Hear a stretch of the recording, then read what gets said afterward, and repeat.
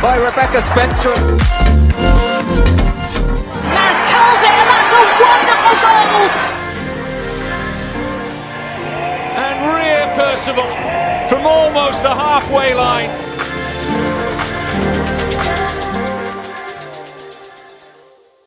Welcome back to N17 Women. We are no longer the only Spurs Women focused podcast, but we are still the first. So thank you for joining us for our first episode of 2024. The team got the new year started in the FA Cup, hosting Sheffield United at Brisbane Road. But before we get to that game, we need to discuss the 3 new signings that have happened since our last episode, as well as a few outgoings, and then answer some transfer-related listener questions.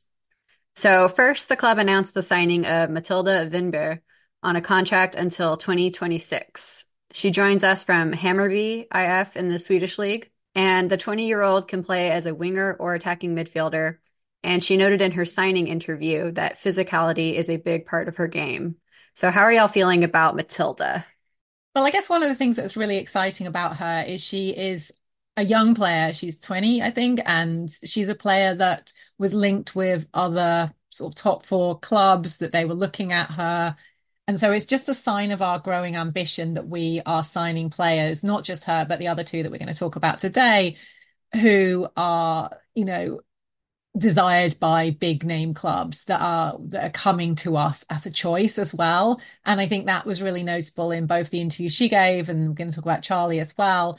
They both talked about coming because they wanted to play with Robert Villaham and in the style of football that they know he's playing. So that's really exciting. And obviously it's great to get these young players who are highly skilled, who are playing in the right, in the positions where we have potential need. And that's especially if Grace doesn't stay past her loan period. She has been our starter at left wing, and that means we've got an alternative, and a really excellent one. We aren't talking about the game yet, but we saw a few minutes of her, and what we saw looked very promising. Yeah, definitely a sort of player more for the future, I would imagine, than immediately. But that's great for us to have that and that development opportunity. And we've talked a lot about that kind of growth option. And having competition for places is important. And whilst Grace is with us, it's great that she's got somebody who maybe is coming up on her heels. And the more competition we can have, the better. And a player that can play, through the middle or on the wing is a useful tool as well. We've got plenty of players who with that kind of versatility, which means we can be unpredictable, which is always a good thing. I don't know much about any of these players individually, but they all seem like they are well respected within the game, and that's a great thing for us to be achieving. Yeah, I have to admit, I'm basing like almost my entire opinion off of one video that I saw that I'm sure most of you have seen by now, where she just like basically demolished an entire team that she was playing and chipped. Well, she didn't so much chip the keeper as lobbed the keeper with a rocket of a shot. If you haven't seen that video, I'm pretty sure I retweeted it, so you should go look. But like, I love a player with that style, and I'm very excited. There is always a concern with a player who, like, physicality is a big part of their game when they're coming from a league that's maybe, like, less physical. But I don't see any reason to think, she wouldn't adapt. She's only 20, and she already looks so strong and fast. So, there's probably even more room for her to grow there. And, yeah, I'm really excited, and I'm not even really concerned about that. Yeah, I think for a player that young to be showing that much confidence already is a really promising sign. Then we signed another young player. Charlie Grant was announced joining us from, and I do not know how to say this one, but I'm going to try, Vizio GIK on a contract also until 2026. She's 22 years old, and she's a left fullback and also an Australian international as of recently. So thoughts on Charlie? This one was less of a surprise, wasn't it? We'd all heard the rumours, I think, that she was coming. So good to see again. And again, we know that Man United were in for her as well, and other teams. So lots of interest around her. And preempting a little, having seen some of her play for her first game in a Spurs shirt, I was very impressed, and really looking forward to seeing more of her. She's that kind of player we kind of like, not afraid to get in and get involved and tackle the ball. making some interesting runs and attacking pushes as well. So yeah, really excited to see what she does in the team as well. Yeah, she seems great. She's like very enthusiastic. I don't think I've ever seen a footballer who is more sort of personable and enthusiastic ever. But you can see that in her playing style as well. And she's definitely one of those players who is going to get involved, and she seems, excited to be here. She's someone who I actually saw for the first time when I saw Australia beat England at Brentford, and she scored her first goal for her country at that game. So I saw her in the mix zone afterwards, and she was just sort of like so excited to be playing, to be scoring. And I think that we saw already her bringing that kind of energy to the game on Sunday. So she's someone as well who Robert Villaham knows of. I don't think that they've, talked to each other or anything before, but they'd obviously played in the same league. And so he's very aware of what she's bringing. And she's, having a left back in the team who is sort of, that's her preferred position, is really exciting. I mean, we've gone from having no sort of left-footed left backs to having lots of them, as we'll just discuss. And Sean just mentioned that, Charlie and Matilda both had kind of been in demand from some of the top 4 clubs in the league. So what do y'all think that these signings signal about perhaps a change in Spurs women's reputation and our ability to actually recruit these top prospects? I have to imagine it signifies like some kind of internal shift at the club more than anything, because like we did not do well in the league last year. And I'm sure I don't need to remind you guys of that. And I remember talking in the past about like the kinds of things that make players decide to come to clubs, and like questioning whether we were doing them, and like how Aston Villa was able to like get all these players to come, et cetera, et cetera. Or like Everton was another one who was getting a ton of young players at one point, and that we weren't doing it. And so it's really great to see, like, we know that there's been a lot of changes internally at the club lately, but it is good it seems like a good marker that we are seeming to see players with options actually like choose to come here. I think it's also the fact that we've got a discernible style now, so that they can be invited to come to play in a team and they know what they're going to be doing, what that team is about, and the kinds of football that they're likely to play. And it was one of those things that there were times when Rianne Skinner had a style, but there were also a lot of time when we couldn't tell what was going on. And if we couldn't tell, then anybody who is thinking of joining the club is probably also not going to be able to tell. And so it's harder to make a decision to buy into that vision if there isn't a vision that's discernible to buy into, other than, it being a really nice place and players getting on and, working till the final minute, which were all sort of like Rianne mantras, but it wasn't about how to play football so much. And I think that you can see that the players who are coming in all want to play in the way that Robert Villaham is, setting the team up to play. And I think that's another big change.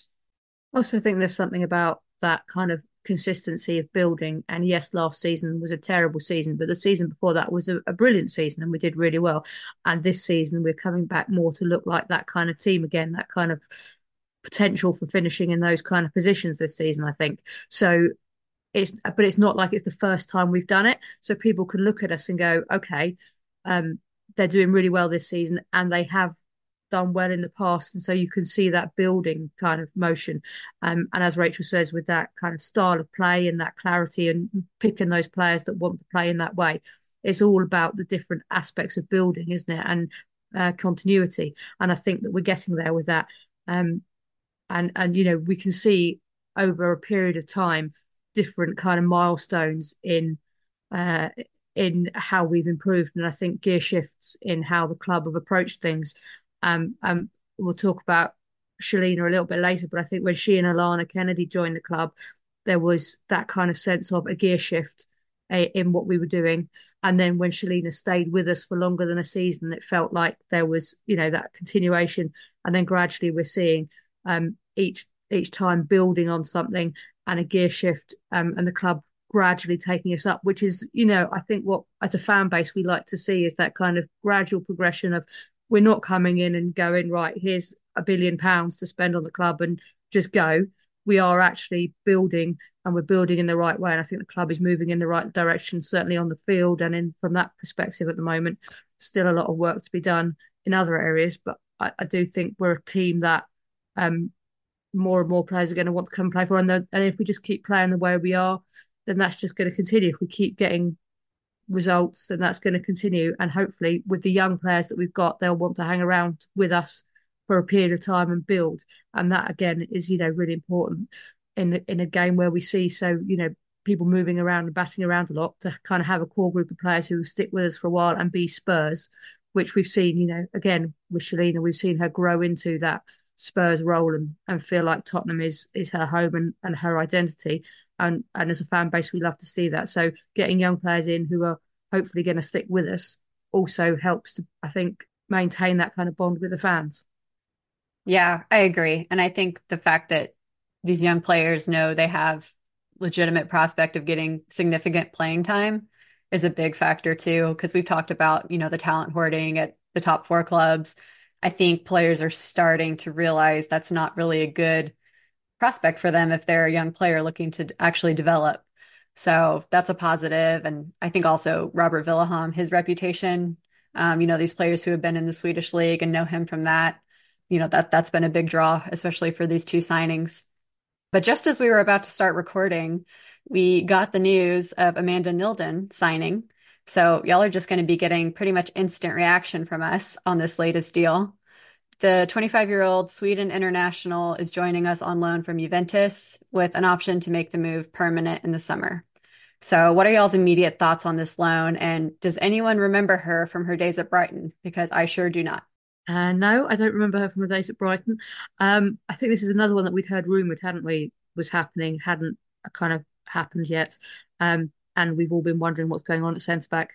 Where we've had a few problems with the lineup and things and people going out on loan. So we were hoping we were getting somebody in. And yeah, again, this one seems like a really strong signing. Played in Italy and in Sweden and had some experience at WSL, albeit a few years ago now.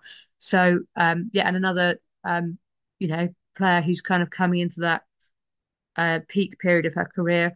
So hopefully, a really interesting signing and we'll have some competition in that defence this year that we've not had for a while. I'm still trying to work out what position she's going to come into play, because Wikipedia thinks she's a centre back or a midfielder, but all of the video I see of her and most of where she's been playing over the last year seems to be as a left back or a left wing back. So if it's a left wing back, like I was saying earlier, it means that all of a sudden she and Charlie Grant are competing for that spot, which is really exciting. Obviously, Charlie can also play right, and so it means that we've got the two of them plus Ash as sort of really excellent fullback options across, both sides.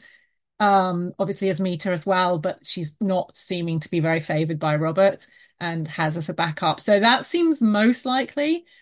Obviously, Robert Villahamn has a tendency to repurpose players. And so where he envisages her playing, I have no idea. And the fact that she's on a loan with an option to buy in the summer might mean that, in a way, he's going to see whether or not she works in a position. So it could be that he's thinking of her as a left-sided centre-back.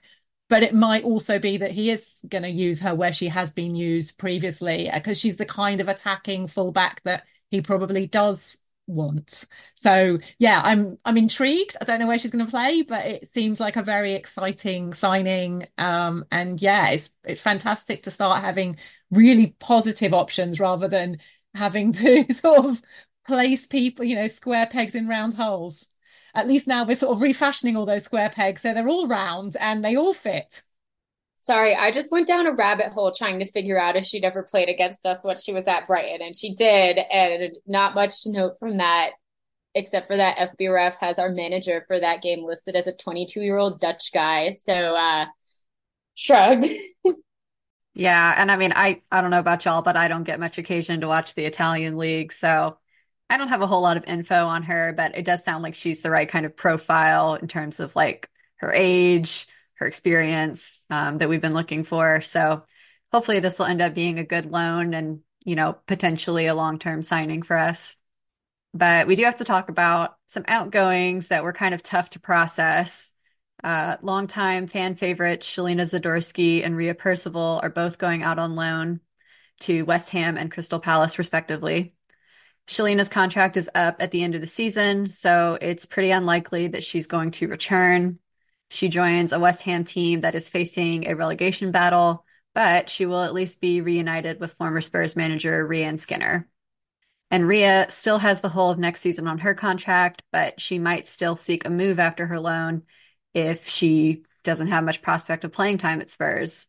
She struggled a little bit with getting back to full fitness after her ACL surgery, but I think she will undoubtedly be a big asset to Crystal Palace as they try to gain promotion to the WSL, thanks to her versatility and her experience. So how did y'all take the news of these loan moves for Shelina and Rhea?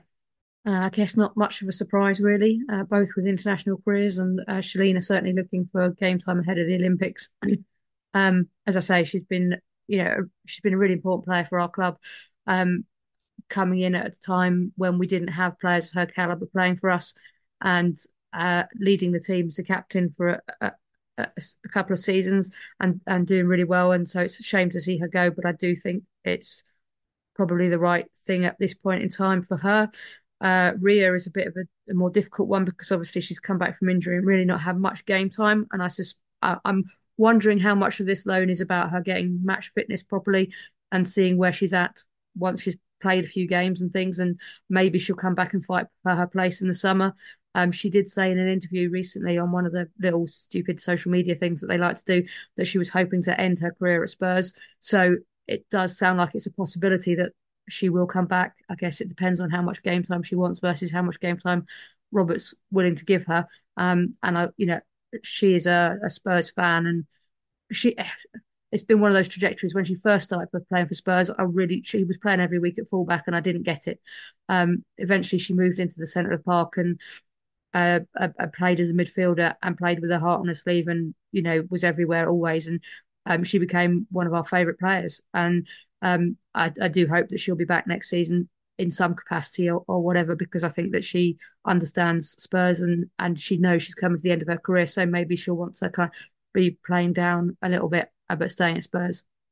Yeah, I couldn't have said it better myself. And I guess maybe I shouldn't have been surprised when I saw that news, but I was, and it made me sad because I love Rhea. She's just so wonderful, and I feel like I wanted to see her get attention with the growing attention on Spurs women. But maybe that's still possible. Maybe I can still dream. But I mean, one thing is for sure, she definitely needs the playing time right now. So I'm happy for her to go get that, and I hope she crushes it. Yeah, likewise. I mean, I think the Shelina one was both not that surprising. She's got a very good relationship with Rhian Skinner, and going to play for her in a team that desperately needs centre backs made a lot of sense for everyone if she was going to be behind Amy Turner in the pecking order, which she seems to be. And Robert Villahamn in his press conference today talked about the ways in which he had these conversations with players who were outside of the starting 11, but potentially also outside of when he played 11 versus 11 on training, those players who were not in either of those sides, he would talk to about where their futures might be and how they could develop and what options they had, and so that they had the choice to leave if they wanted to. And it seems like that might be the conversations that he was having with these two players. And Shelina, as Sian said, did a lot for the club, and she was, always an advocate for Spurs, a very sort of public media presence for the club as well, at a time when not many other players were doing that. And so, has been quite important in our development off the pitch as well as on. And she was also obviously that player that Daniel Levy liked, and it was, you kept on seeing her meeting with him, and you could imagine that was, at least swaying him a little bit to funding the women's team at a time when it was not being funded as well as it might be. And so those things matter. And on the pitch, she was part of that partnership with Molly, which was just so solid, and especially in the 21-22 season. And she played, every game except one when she was on international duty. She's played, obviously, she's been here a few years, as has Rhea. And Rhea, like you both said, it's crazy, isn't it? How much we kind of loved her and love her. She just was always, she just like gave everything. I used to joke about her shirt being always the most muddy because especially when we played at the Hive, it was a muddy ground anyway, but she was like constantly getting fouled. She was on the floor. She was just going for everything and she seemed to be everywhere. And it is sad that she isn't at Spurs. In a way, I'm kind of glad that she's not at another WSL team, not for her, but because I don't want her to be at a team that I see as a rival, because it just seems wrong. Because I know she's played elsewhere. Obviously, she's had a long career. She's like, the most caps ever for New Zealand, and she's played at West Ham before even. So I was slightly worried that she was going to go back there and they were going to claim her as her own. And I didn't want that. I want Rhea to stay Spurs like she properly is. And so I don't want her career to go down. And I hope that Sian's right and she comes back or that she gets to do something that she wants to do. The only sad thing is that because she's gone to Crystal Palace, we won't see her again this season, whereas at least Shalina may be around when we go to play West Ham. Obviously, hoping she's not playing, and that's part of the loan deal is that she's not going to play against us. But at least we can say goodbye to her then. Oh yeah, that's a good point that, even if these players do move on, I hope they get some proper recognition from the club, when they officially move on, because they're, like I said, they've been fan favorites for us. It's sad to see these loans on a personal level, because we know what they've given to the club, but I think it's going to probably work out for the best mutually. This allowed the club to make some of those, new signings in positions where we really needed the depth. So hopefully it all works out. On a much less emotional note, another outgoing loan, we had Gracie Pearce going to get more senior experience at Charlton Athletic. She had only featured for us in the Conti Cup so far this season, so I think this was a pretty necessary loan. And she's also going to be managed by a familiar face in Karen Hills. And then also the academy players, Millie Boughton and Elke Boyer, are going to be joining up with Lena Gunning-Williams on loan at Ipswich Town. So they're also going to be under that dual registration arrangement where they still get to train with Spurs a few days a week. So we definitely wish those youngsters good luck. Do y'all have any thoughts on those other loans? Just seem like sensible things to be doing. Lena seems to be doing well, so great to have others joining her. And yeah, Gracie needed some more time. She wasn't going to get any playing time at Spurs after her performances this season for us. So, and yeah, I'm always happy to share with Karen as well. Yeah, and it looks like it'll be a good one. Like, I know she had a similar loan to Bristol City, given the team's position in the table relatively near the top, pushing for promotion. So would be pretty cool if she could do a repeat performance with our old friend Karen Hills. Yeah, I think she needs it. I think that she didn't seem that great when she came on in the one game we saw her this season. That's a very small sample size, so I can't take anything meaningful from it, except that she wasn't massively impressive. And so it's not surprising that she isn't getting game time and she does need to do something to develop. I think that the two academy players are still at school, so they're probably not training at Spurs very much. They are going to be at Ipswich, whereas Lena is on a full-time contract. So because Ipswich is part-time, she comes and trains with Spurs the other days. And I know that Robert Villaham again talked about how much she's developed since she's been at Ipswich. And so that's really exciting for us in the future. Yeah, and good catch from Abby, who just reminded me that Gracie and Karen Hills, their time at Spurs did not overlap. So she's a familiar face to us, but not to Gracie. But I still think we can feel good about, her managing that loan. So we did get some listener questions about the transfer window. We're going to try to get to as many as we can today. First question from CH7 asked us, is it hit, miss, or undecided on the summer transfers? So just to refresh everybody's memory, that would be Barbara Votikova, Luana Buller, Olga Atanen, Martha Thomas, and then the two loans, which were Grace Clinton and Zhang Linyan. So what do y'all think? Wow, I think we've got some obvious hits in Olga and Martha, just like amazing, both of them. Grace has been pretty amazing too, but since she's on loan, I'm limiting my amazement there. I think that Barbara is a clear hit as well. Even if she never plays another game after the North London Derby, I will be happy and it's worth it. Luana has mostly been a hit, but with occasional moments of worry about her defensive strength and also just her physical strength because she's had multiple periods of injury. I think Lin Yan is more of a wait and see. And since, again, she's another loanee, and I think that one of the reasons for her loan was really to see whether or not she did adapt to this league. So I'm happy for it as a loan, but I don't think it's necessarily borne fruit yet. Yeah, generally agree. I think Lin Yan's a wait and see. Haven't really seen too much of her yet.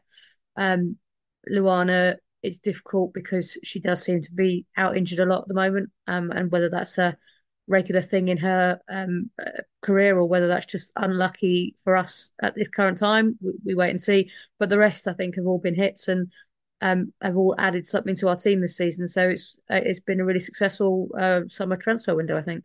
Yeah, I can't really add anything other than agreement. Although I would say like I might be slightly higher on Luana just because like I don't know, like yes, there are injuries and that hasn't been great, but I think center back has been one of our weaker spots for a while. And I think the other options there would not have made me happy. I think she's like by far like the strongest ball player out of the other options to pair with Molly. And I think that like the strong start she had to the season was like a key, quiet, but key part in how we hit the ground running and how the vibes like became so good that even after a couple tough losses, like we were able to rally and turn things around and like, also put together a strong transfer window. Maybe that's a lot to put on her, but I do think she was a key enough contributor to those early vibes that for me, I would say she's like a soft hit. Yeah, no, totally agree. I think it's just the bar with Martha and Olga is so high. Like they are just like bullseyes. This is like, I don't know. I can't even think of the darts that would be like it's a 17 or something. I don't know. Sure. Yeah, I know nothing about darts, so I think if I had to put someone into that undecided category, it probably would be Luana as one of them, just because I feel like she's missed so many games that we haven't had a large enough sample size, really. Same thing goes with Barbara. Obviously she had that massive game, but we still need to see a lot more of her before we can, I think, feel confident that she's, our number one keeper, for example. That's still kind of undecided. And then with Zhang Linyan, I think she just needs to get some more game time in the WSL. We've seen her quite a bit in the cup games, but not enough in the actual league play. So, okay. And then we have two questions that kind of go together. So from Michael, what position do you think most needs reinforcing before the window closes? And CH7 also asked, do you have a dream transfer for the rest of the January window? So I feel like after Amanda Nilden's signing, maybe this one has been a little bit mooted, but do y'all think we still need to strengthen anywhere else? I think we've got a pretty big squad now. So I think one of the issues is working out what everybody's doing. And in some ways, I think it makes more sense to perhaps, I'm still not certain we have a lot of centre backs who are specialists at centre back, especially if we've got Amy Turner coming back from injury. Luana is still injured. So, for this game, we don't even know who's going to be playing at centre back other than Molly. And should Molly, please God, never let this happen, ever not play a minute, which she has played every single minute of like every game for the last 3 seasons, we would be struggling a little bit. That said, and we're going to talk about it with the game, the transformation of Evelina into a centre back, potentially this transformation of Amanda Nilden, if she isn't already, into a centre back. I feel like Robert Villahamn has some plans for that. And I think that we want to see the players that there are settle so that he can make decisions about who to release come the summer. Because I think there's a lot more flexibility in the summer with players leaving as well as others coming. And that's going to be important. Yeah, this is a transition season, isn't it? Really. And both the men's and the women's team seem to their performances are ahead of schedule on that kind of transition season. But we do need to remember that that's what it is, and we don't want to kind of overflow the ranks so much that Robert can't see the wood for the trees and have enough time to focus on each player and see what they can offer. So we haven't heard any rumours of anybody else coming in, and I suspect that this will be it. But I do think we've got a good bunch of players, and hopefully enough to finish the season well and have another good season. Yeah, like I can't say I'm not concerned about center back, but I'm kind of like, well, if Robert's not concerned about center back, then maybe I shouldn't be concerned about center back. Um, and that's that. I also can't really think of any center back who's maybe on the market that I would really want right now. So I'm a bit more willing to be like, yeah, like let Robert Cook back there. Like let him make Martha Thomas a center back for all I care. Like I don't know. Seems fine. Wow, let's not get carried away here. But I agree with y'all. I feel like the squad is in a pretty good place, and it's hard to think of any players who are like firmly on the market that we would want to grab. We're getting close to the end of the window, even if it doesn't feel like it necessarily, because we did all of our business so early. But yeah, I feel like we're in a pretty good spot. We also had a question that I thought was kind of interesting from Derek. He asked us, why are we still only offering 2 or 2.5 year contracts to the recent better players that we are now finding? Surely we want to build a top team and not just develop players for other teams. Makes little sense to me. I thought this was interesting because we did just see, over here across the pond, that Mel Swanson just signed a contract with the Chicago Red Stars for, potential 5 years. I think it's 4 years plus a 1 year option. And the league has actually, increased the maximum years for a contract, which I didn't even know that was a thing, but apparently it is. But we really don't see that as much, I feel like, in European women's football. So what do y'all think could be the reasons for that? Well, I still think, like you say, I don't think it's common across the league for people to be signing particularly long contracts. I think part of it is the finances, because there's still not the money in the women's game and it's still a bit precarious. But I also think because I think also because transfers aren't really so much of a thing in terms of spending money. I'm not sure how much the players want long-term contracts, if that then means that they end up staying somewhere where they don't want to be so much or having to be loaned out somewhere. So the players might prefer a short contract because then if they don't like the situation in a couple of years' time, it's easier for them to get out of the club, in a world where big money transfers don't really happen so much. I mean, I think I would like to see it moving in that direction. And we have seen, obviously, Ash had a longer contract when she signed her new contract. So there are longer contracts around, but they do seem to be for the more settled players and the players who where you're going. And also, I guess, with clubs not spending money so much on players, maybe the clubs don't want to be that commitment to a player if they're not sure how well they're going to fit into the league and the team. Because again, we're getting in players who don't have WSL experience, and whilst we're really hopeful that they're going to settle in, if they don't, you don't want them languishing around and having spent a lot of money on them not being able to get rid of them because they're on a contract. So there are reasons, and I think the whole game needs to move in the right direction. It's not just a Spurs issue.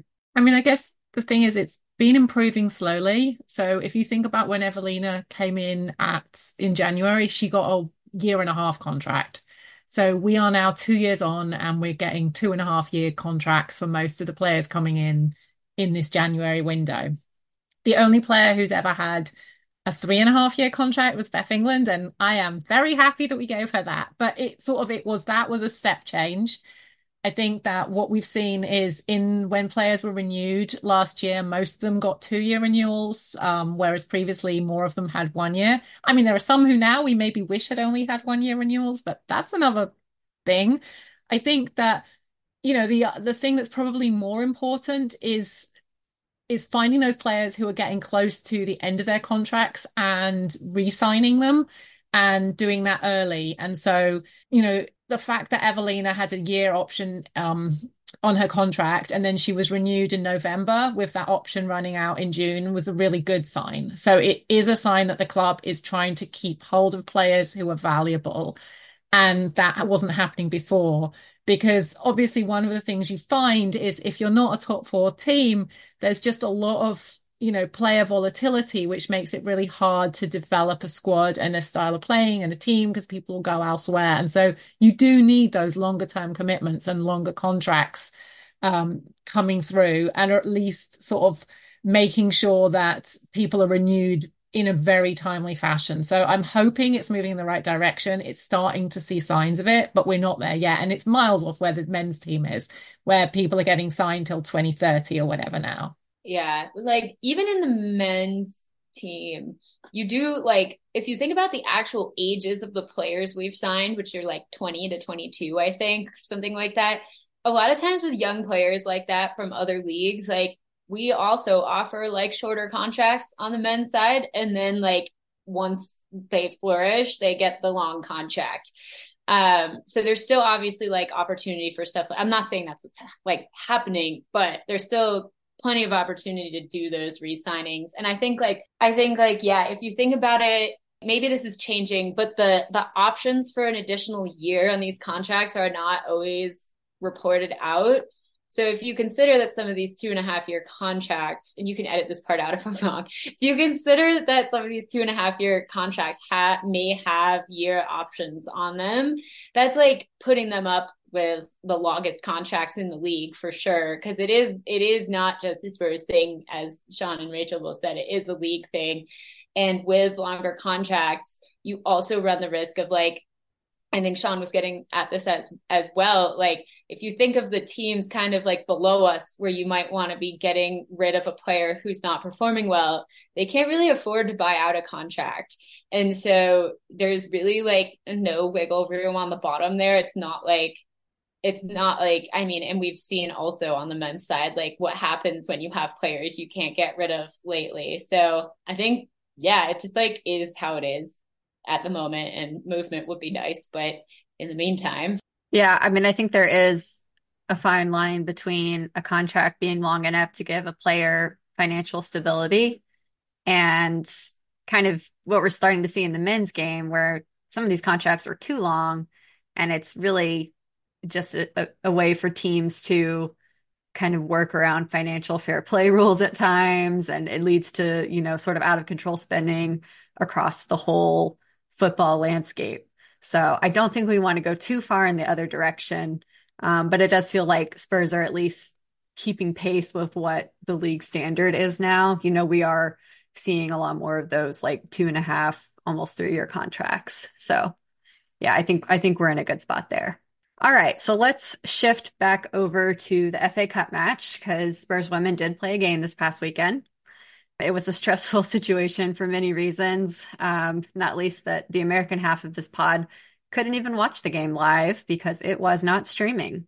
It was not selected for the FA player coverage, nor picked up by the club for a Spurs play broadcast. Although, to be fair, we are not completely sure that was an option. Since we know that the club only gets a certain number of live game rights every season, and they had already shown the Conti Cup group stage games, which was appreciated. But for the record, I did watch the full replay when it became available, and I know Abby has now as well. And that honestly has to be the most I've ever enjoyed a game that I already knew the result of, because there was a lot of action and tension. And that tension kind of began with the starting lineup announcement, which had quite a few curveballs for us to interpret. It's kind of like a free jazz kind of starting lineup from Robert Villaham. We had Barbara Vatikova in goal, Charlie Grant, Molly Bartrip, Evelina Simonin, and Ashley Neville in defense. So just to reiterate there, Evelina was playing as center back. Ramona Petzelberger, Kit Graham, and Zhang Yan were in the midfield. And then we had Jess Naz and Celine Bizet on the wings, and Beth England at striker. We also had a pretty sparse bench because of a bit of a, mini injury crisis. It was good to see Olga Atonen back in the squad, though. She was on the bench along with our new signing, Matilda Winberg. And we later learned that Martha Thomas has a slight hamstring injury, and Grace Clinton had been out with an illness. Amy Turner had a knock. Luana Buller was still absent due to her ongoing injury, and likewise for Drew Spence. So that's a lot to process. What were y'all's thoughts about the starting 11 and the strength of the bench? I mean, I guess you start with the goalkeeper, and We've, it's a fairly strong starting 11 in most ways. So you think, does that mean she's now our number one? Has she cemented that place? It'll be interesting to see what happens this weekend to confirm that. And then the other thing that jumps out at you is, what's Evelina doing there? I don't think anybody had ever seen Evelina as a centre back or thought of her as a centre back, and there she was, and we were like, is that right? Is that just how they've written it, or is she actually playing at centre back? And no, she actually was playing at centre back. So apart from it was nice to see Charlie Grant getting a start.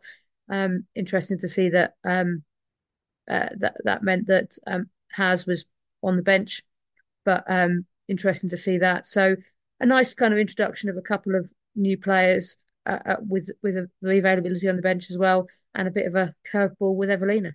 Yeah, I think that might have been Hazard's first minutes on the bench in any game, in any competition.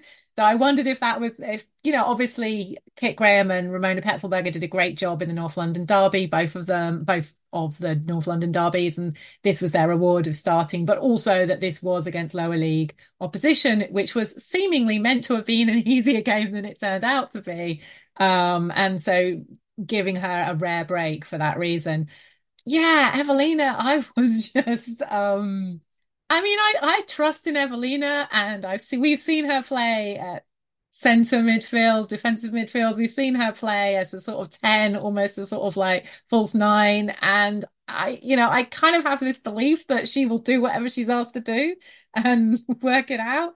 And we can talk about how she did it in the end, but I guess I was like both surprised and also kind of thought, yeah, okay. I mean, if there's a spare, if there's a job to do and we haven't got the obvious player, it's going to be Evelina or Haz who fill that job. I mean, that is just like, they are Robert's go-to players to do stuff.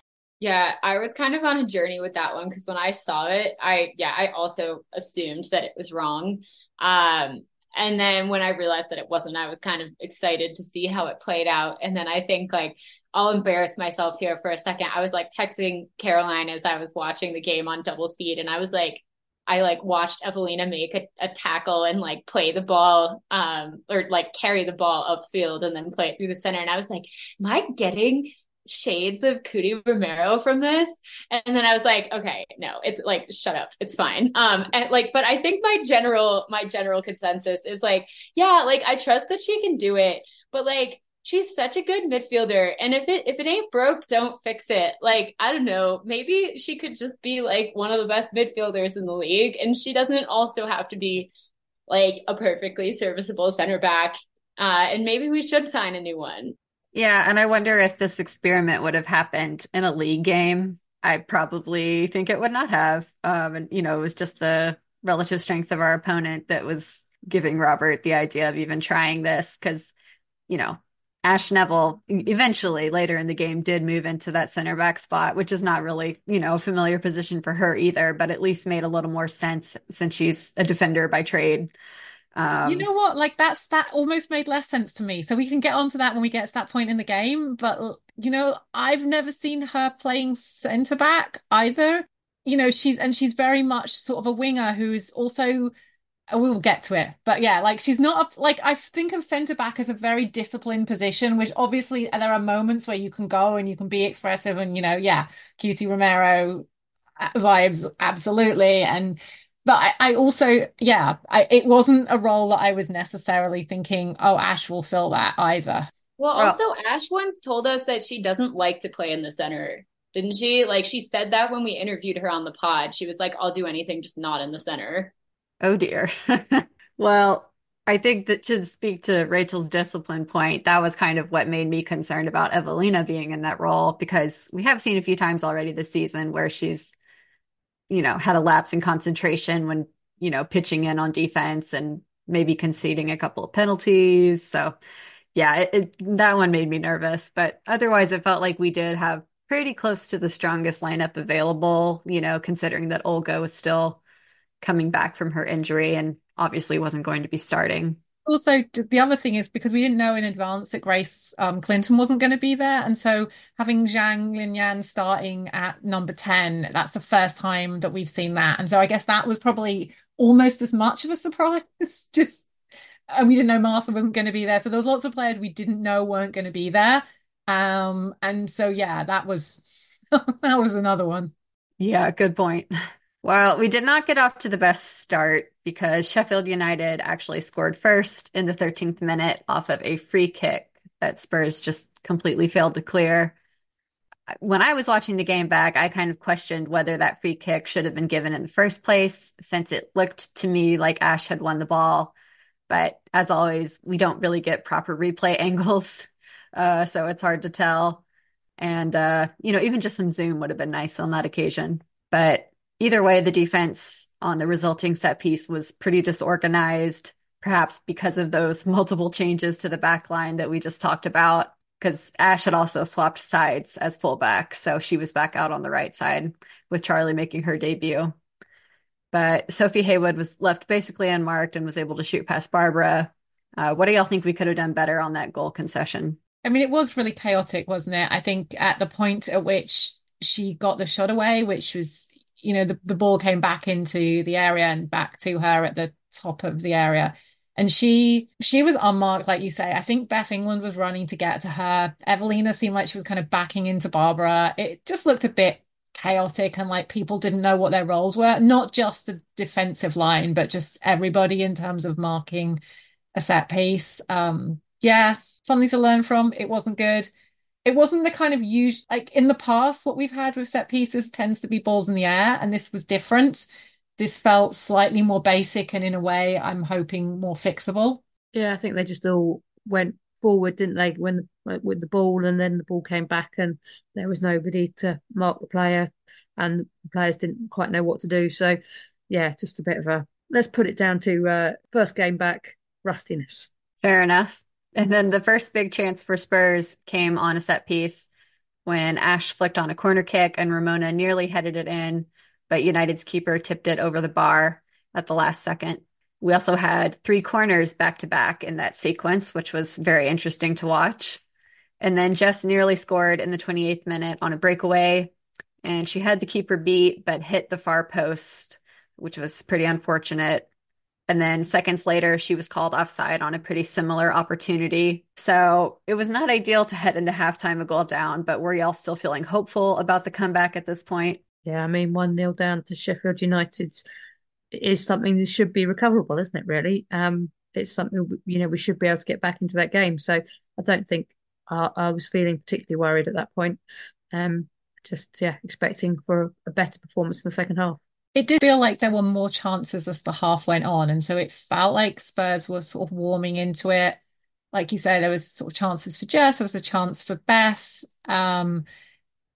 People were getting into positions.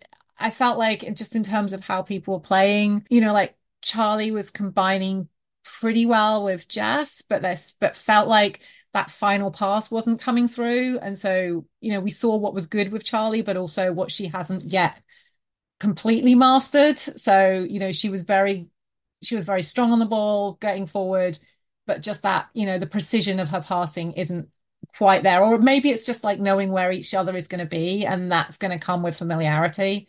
I didn't love Jess on the wing. We can get into like second half Jess where she moved off of the wing. And I actually thought, just because coming back to how Evelina did in that role, her pass, I mean, what I love about Evelina is just her passing. And so she was constantly finding ways to play the ball out. She always seems to know where she's going to play the ball, whether it's a header or, whether she's passing or whatever she's doing defensively. So it just was a much faster turnover than I think when Amy plays there. Obviously, Amy is much better defensively in terms of, just the basic in the box defending. But yeah, it goes back to what Abby was saying earlier about Luana being the best ball playing centre back. I think that Evelina is an even better ball playing centre back. She's just a less good defensive centre back. But there wasn't always someone to pass to. I think that was the problem is, like Kit and Ramona were not as involved as they could be. Yeah, I thought the whole team kind of just had a slow start to the game. But as the half went on, we were looking better. So definitely felt like we could still get a win. And then at halftime, we saw 2 changes with Engrad James replacing Evelina and Ellie Brazil coming on for Linyan. Surprisingly, Engrad went into the midfield while Ellie took on the right back role. and Ash moved into that center back partnership with Molly. So I would just like to hear y'all's unfiltered reactions to learning that Ellie was going to be playing right back.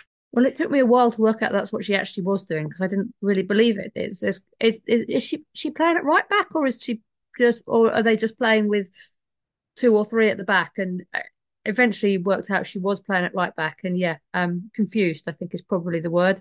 Not what we were expecting from a player who hasn't had that many minutes and is good attacking player, but I don't think she's ever played in the defence in her life, probably. Yeah, I think I wasn't super excited about it. I think I tweeted like because somebody had asked me to sort of tweet out what positions people were playing in. And so when the changes went, I was just like, yeah, really? Because it just made so little sense. And yeah, I don't know. I mean, I kind of I do understand his logic in that he wants these attacking players to be in those positions, but oh God. I guess my thought was mostly around, and then like likewise, I said earlier, like I think I was asked surprised at Ash playing centre back because it just seems to stifle all of her kind of creativity and attacking verve. And so that I was also confused about, and that they were on the same side because Ash was the right centre back with Ellie outside of her seemed just a kind of devil may care, let's just try it kind of strategy. But and the only thing I can guess is that he really didn't want to move Charlie. Like he wanted her to have a full 90 in the same position. And he couldn't therefore bring, because she has played centre back before. So that would have made more sense for Charlie Grant to go centre back, Ash to go left back, bring Haz back to right back. There's like things you could do or some, but he didn't do that. And I think it's partly about wanting to give Charlie Grant the full 90 at left back. I have some theories on this. Yeah. I think to your point about like wanting to give Charlie the full 90 at left back, I wonder whether some of it is like he obviously has a system and the players who have been here are going to know the system. And I think there's probably an argument to be made based on like the everything we've seen so far this year from him that he may be like kind of far over to the side of believing that like there's no such thing as positions and you do like what you do on the field and positions don't exist and players are not positions and anyone can play anywhere, which like I think this game was like a pretty radical example of that. But I think like if you are introducing a player into your new system where they are not a position, it probably maybe makes sense to have them playing in the role they're most used to at first. But yeah, I wonder whether he's just a sicko who thinks that every place on the field is the same and it's about the system and not the positions. I think it's really interesting. I also think I wonder as well what it tells us about his understanding of how Ash plays, that he thinks that she's flexible enough and understands his system well enough to go into centre back, because it tends to be the players that he trusts more that he moves back or moves into these other positions like he has with Evelina. It's those players. Yeah. And what I will say, I think like to qualify what I said about Ash earlier, I feel like maybe she told us she didn't want to play center mid, but she definitely said she didn't want to play a central position. I just can't remember if it was all of them or just midfield.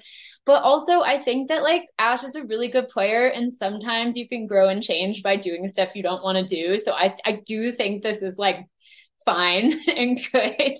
And I agree that it's probably a sign that he trusts these players to be able to play out of maybe what they would consider their normal position, even if he doesn't believe in positions. Because he tends to talk about the ones that move in terms of like them being incredibly good on the ball, having the skills, those kind of things.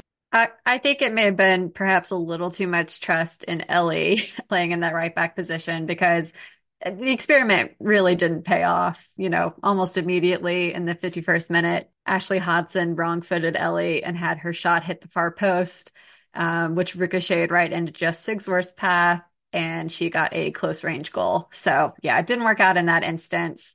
Any other thoughts on that goal other than the obvious, She didn't just They're out of wrong foot position. her. I think she nutmegged her. And it was like a really great shot. It's a shame that it wasn't the shot that went in, but yeah, it was bad.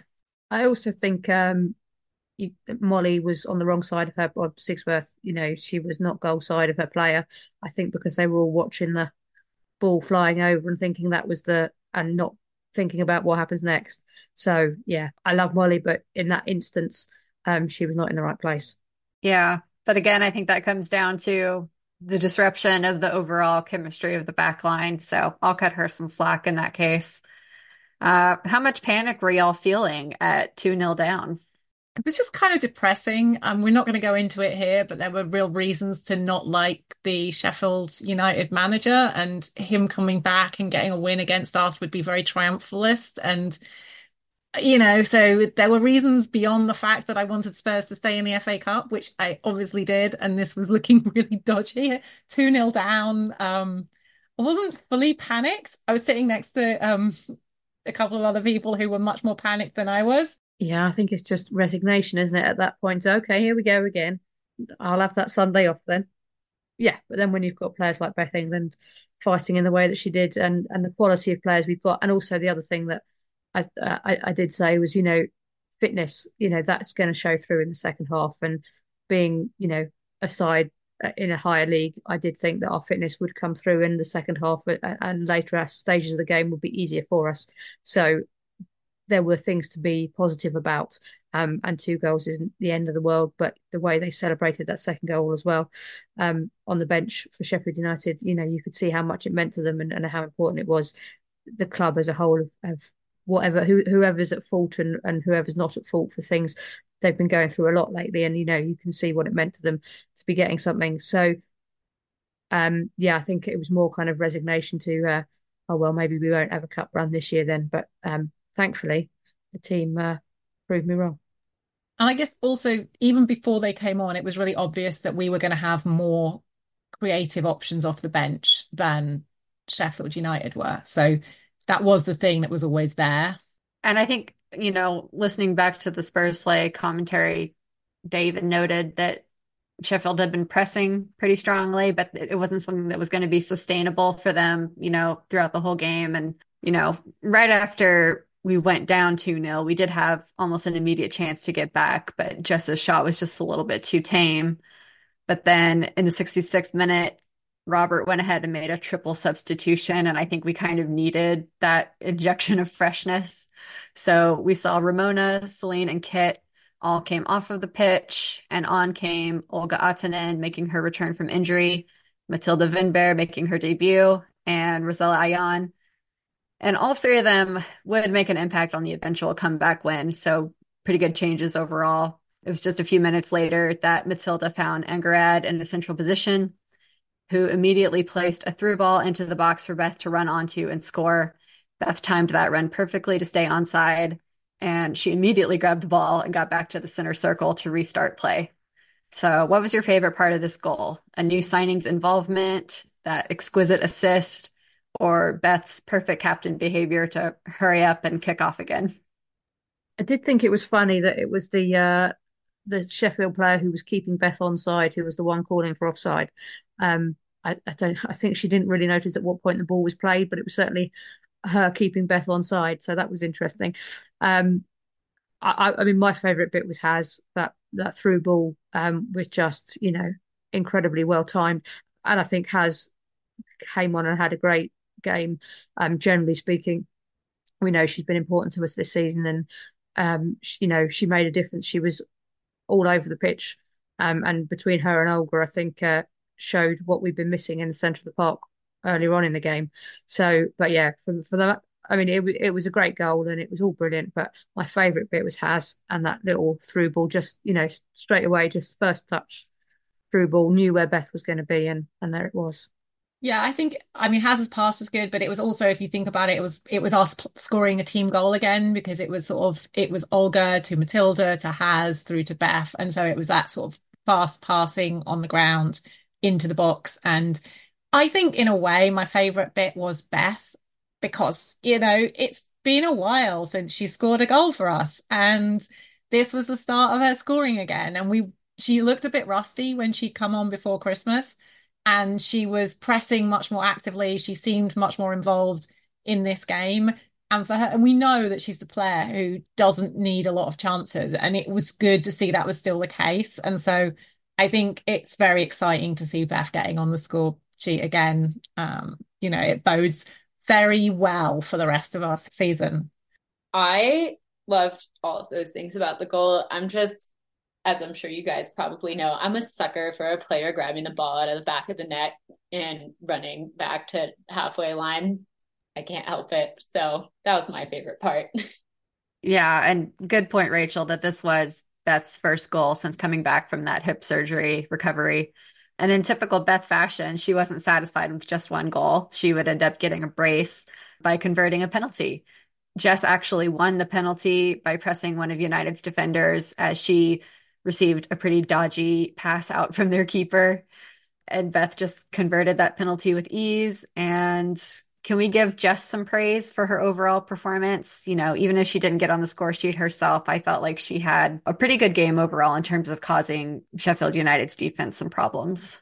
I think Jess has been effective in the centre. I like her as a 9 or a sort of like playing centrally with either Beth or Martha. I think it works. It's worked in the last few games. I think she was less effective in the first half because she has less opportunity to pose a danger to the goal because she's just out wider, and I think defenders don't like playing against her at all. She clearly rattles them. In this case, she, literally rattled them, and she got brought down. But you can see, we saw this against Arsenal in the 2 games, and we saw it here again today, that especially when she's playing with other players who can provide those passes to get her the ball at the right time, she can be a real threat. And she was offside a few times, and that's always been an issue. And there was one chance where a couple of chances where she didn't probably finish properly. But I also think that what she does is because she's quite hard to defend, I think it produces additional space for other players. And I think we've seen that in the games that she's been playing. So I actually think she's doing well there, and I like to see her there. I wasn't so much in love with her this game. Maybe because we went so long without scoring, but it felt to me like she missed a good few opportunities to score, and she was just having one of those days where it wasn't going to run for her in terms of scoring and things, and there weren't other people coming into the box for her to kind of distract. It just felt like this was a game where we needed somebody who was going to score goals, and she wasn't going to be that person in this game. Obviously, in the second half, as we got better and and her involvement in this goal was great, and it was the sort of stuff that we love her to be doing. And without Martha on the field, having somebody making those kind of pressure points and things was great. But I didn't feel like it was one of her best games. And I felt like she was just taking shots that were not good enough too often. I thought she was contributing some good things. I would say I was like solidly satisfied with her this game. She got into good positions and took good chances, and I think her shots definitely left a little bit to be desired. But first game back after a break, I feel like that's the kind of thing she'll play herself into.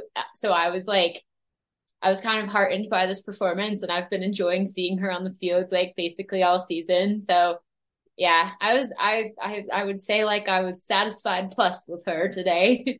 Yeah, fair enough. Well, we had just over 10 minutes left to play at this point where we had equalized.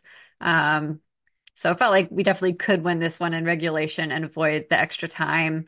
We had a free kick in the 85th minute that resulted in a couple of follow-up chances.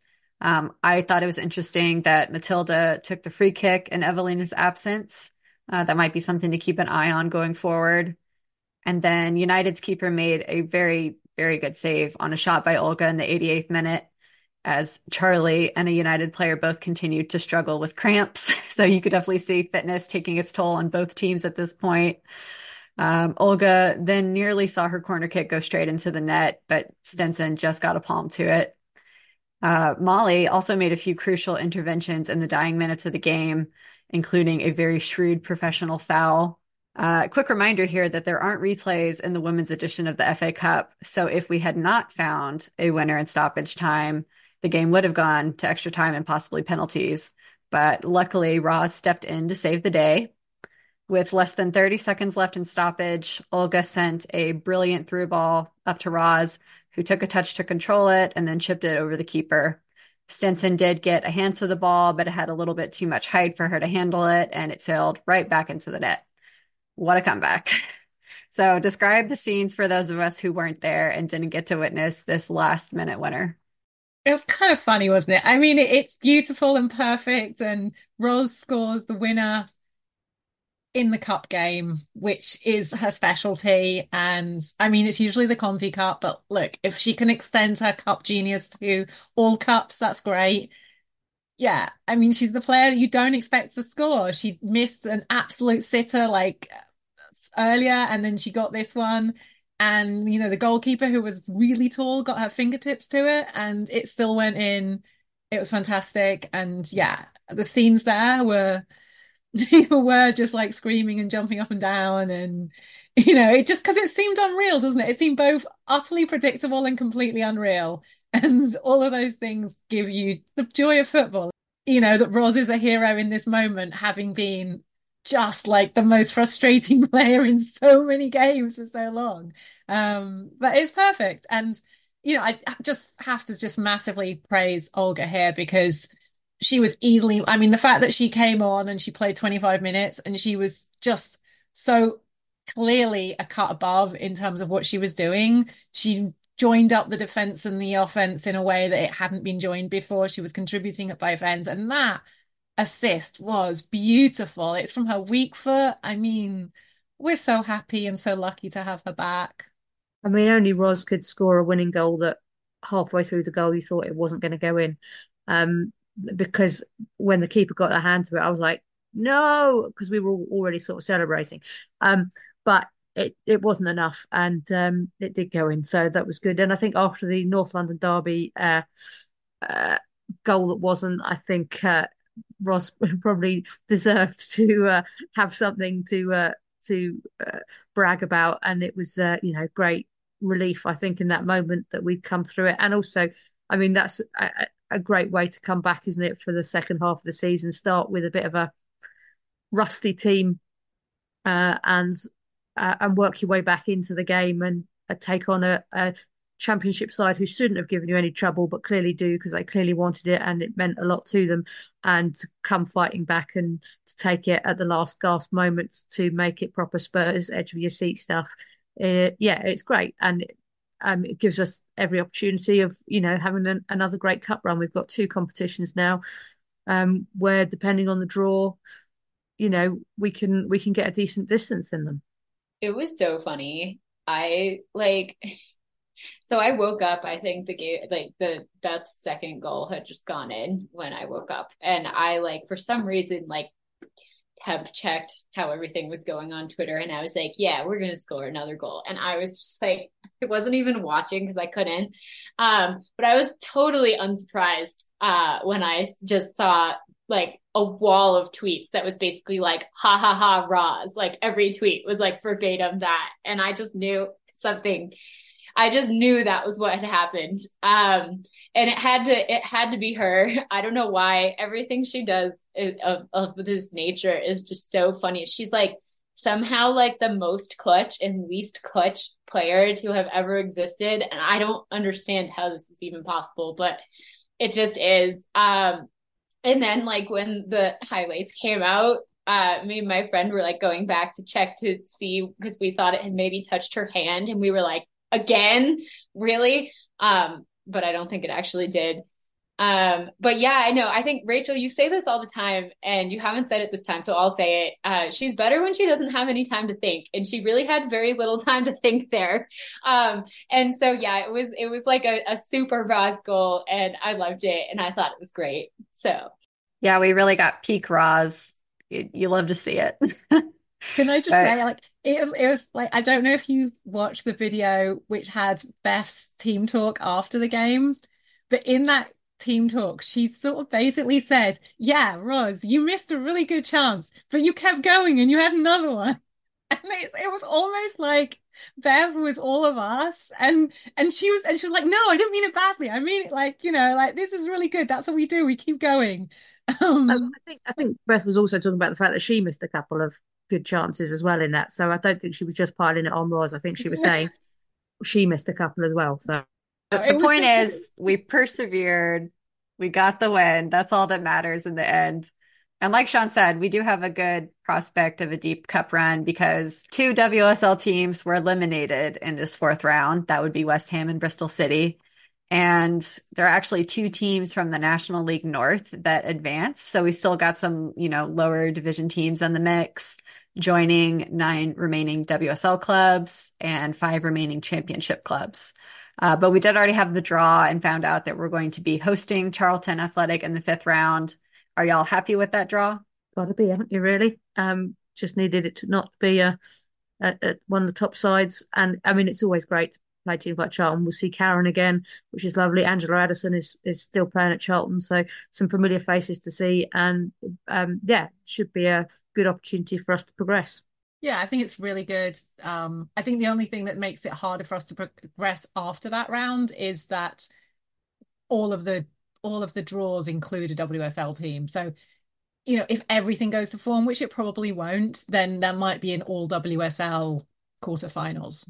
On a positive note, though, one of Arsenal or Manchester City will be out because they drew each other for the next round. So we've got that to help us out. And those 5th round fixtures aren't going to be played until the weekend of 11th February. So we're just going to wrap up things now by previewing our next game, which is away at West Ham in the WSL.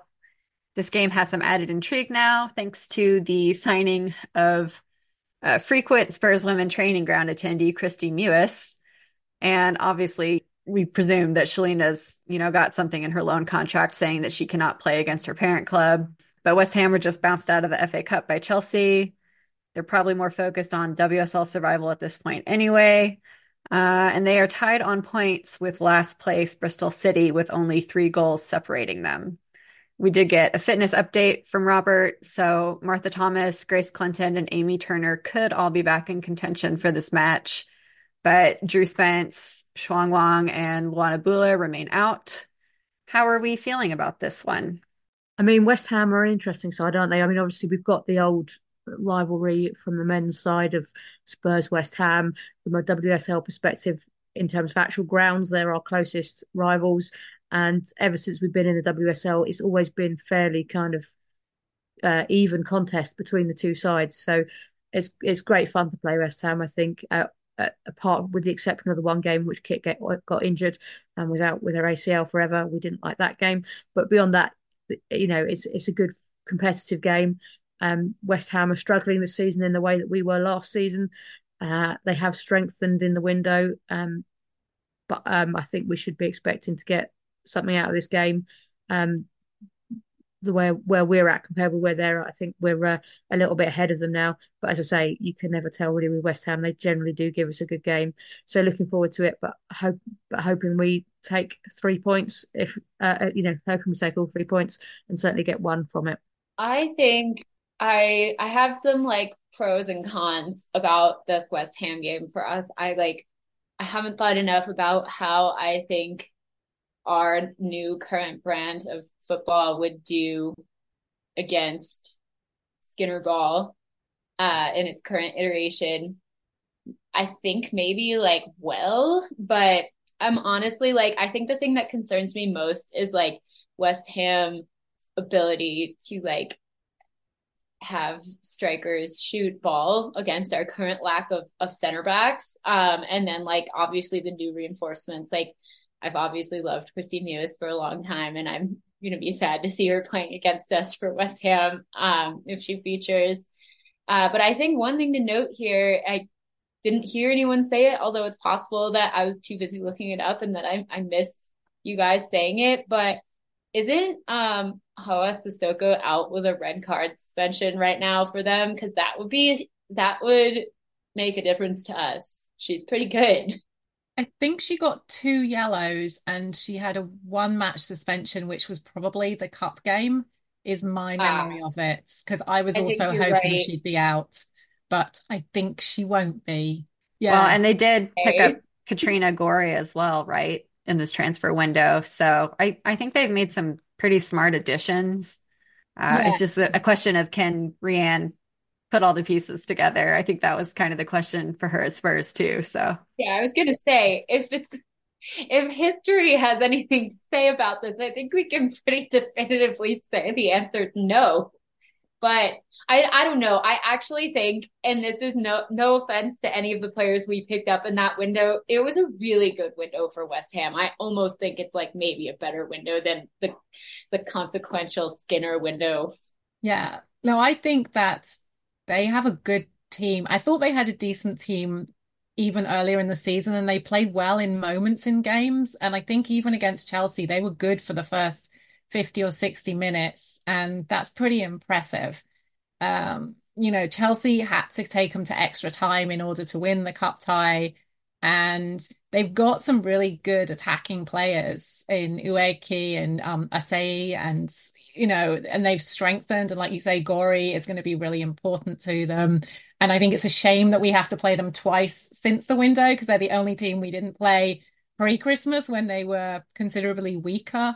And we've had a bad time going to West Ham. And one thing I'm just going to just put out there is I really hope that Kit Graham is not in the lineup, because not only did she get an ACL 2 years ago, but last season when we went there, she scored an own goal. So let's just, Kit, not going away to West Ham. I just think, like, you could tell this whole thing, like, maybe she can overcome the jinx, blah, blah, blah, but let's just not risk it. We've got enough players in those positions.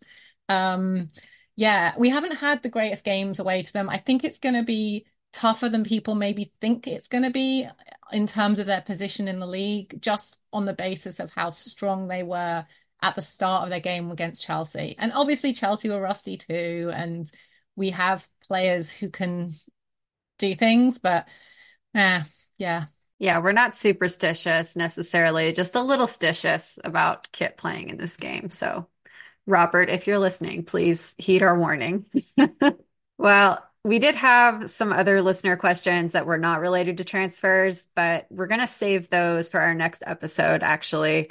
We're going to be recording early this following week because there is a midweek game coming up. So keep an ear out for that. And I just wanted to share also a follow-up to our listener poll after the last episode. We asked what we should call the new Spurs women's style. And there actually ended up being a tie between Bob Ball and Villahan Ball. But I just have to say that anecdotally, I have seen RV Ball used much more often in the wild, and it was not far behind the leaders in the poll. So the debate rages on. Thank you all for listening, and we will be back next week to recap the West Ham game. In the meantime, you can follow us on Twitter at N17Women. Come on, you Spurs.